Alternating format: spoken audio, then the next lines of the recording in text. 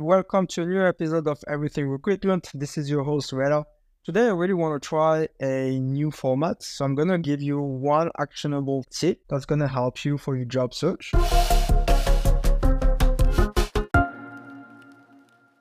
As you know, the mindset is really important in the job search. And today I want to focus on two things: what you can control versus what you can't control. Let's start with what you can control. Things that you can control, like your resume, your cover letter, your interview skills, the research that you make about the company, and everything in between. Those are things that you can control, and you can take advantage of your skills to maximize your chances of landing the offer for the ideal job that you applied.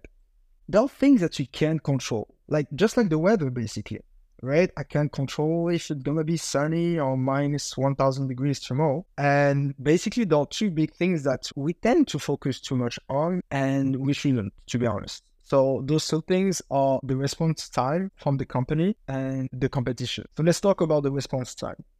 We do the interview today. We want to get an answer by tomorrow, right? Unfortunately, there's so many things going behind the scenes. And as a recruiter, let me tell you, there are so many stakeholders in place, but there are times where the company is going to get back to you so fast because that's a position where they put high priority.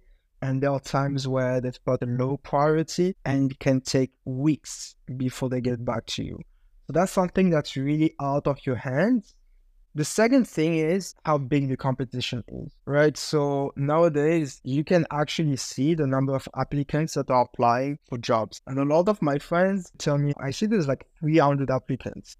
I'm one of the 300. So let me tell you my experience as a recruiter. Most of the candidates that apply for jobs, they are not going to go through the interview stages. Why? Because most of them are overseas and they do not have the visa to get to the country where they're applying to. So that takes about 40% of the applicants that have applied. And number two, many of the applicants do not have the right qualifications for the job. So many times we see people applying actually for jobs that have nothing to do with the job that they're applying to. It's very easy to apply for jobs. So some people just massively apply for jobs, and that increases the total competition. So if you see a big number, doesn't really matter. And if we get let's say 300 applicants, most likely we're going to invite maybe between 15 and 20 people for the next interview round.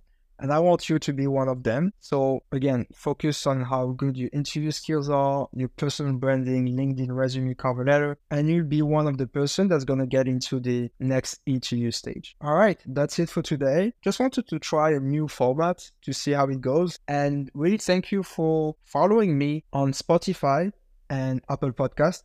If you like this episode, feel free to subscribe and leave a review on both platforms. And I will see you next week for one actionable tip in your job search. Have a great one and enjoy the rest of your week. This is Reda, your host at Everything Recruitment.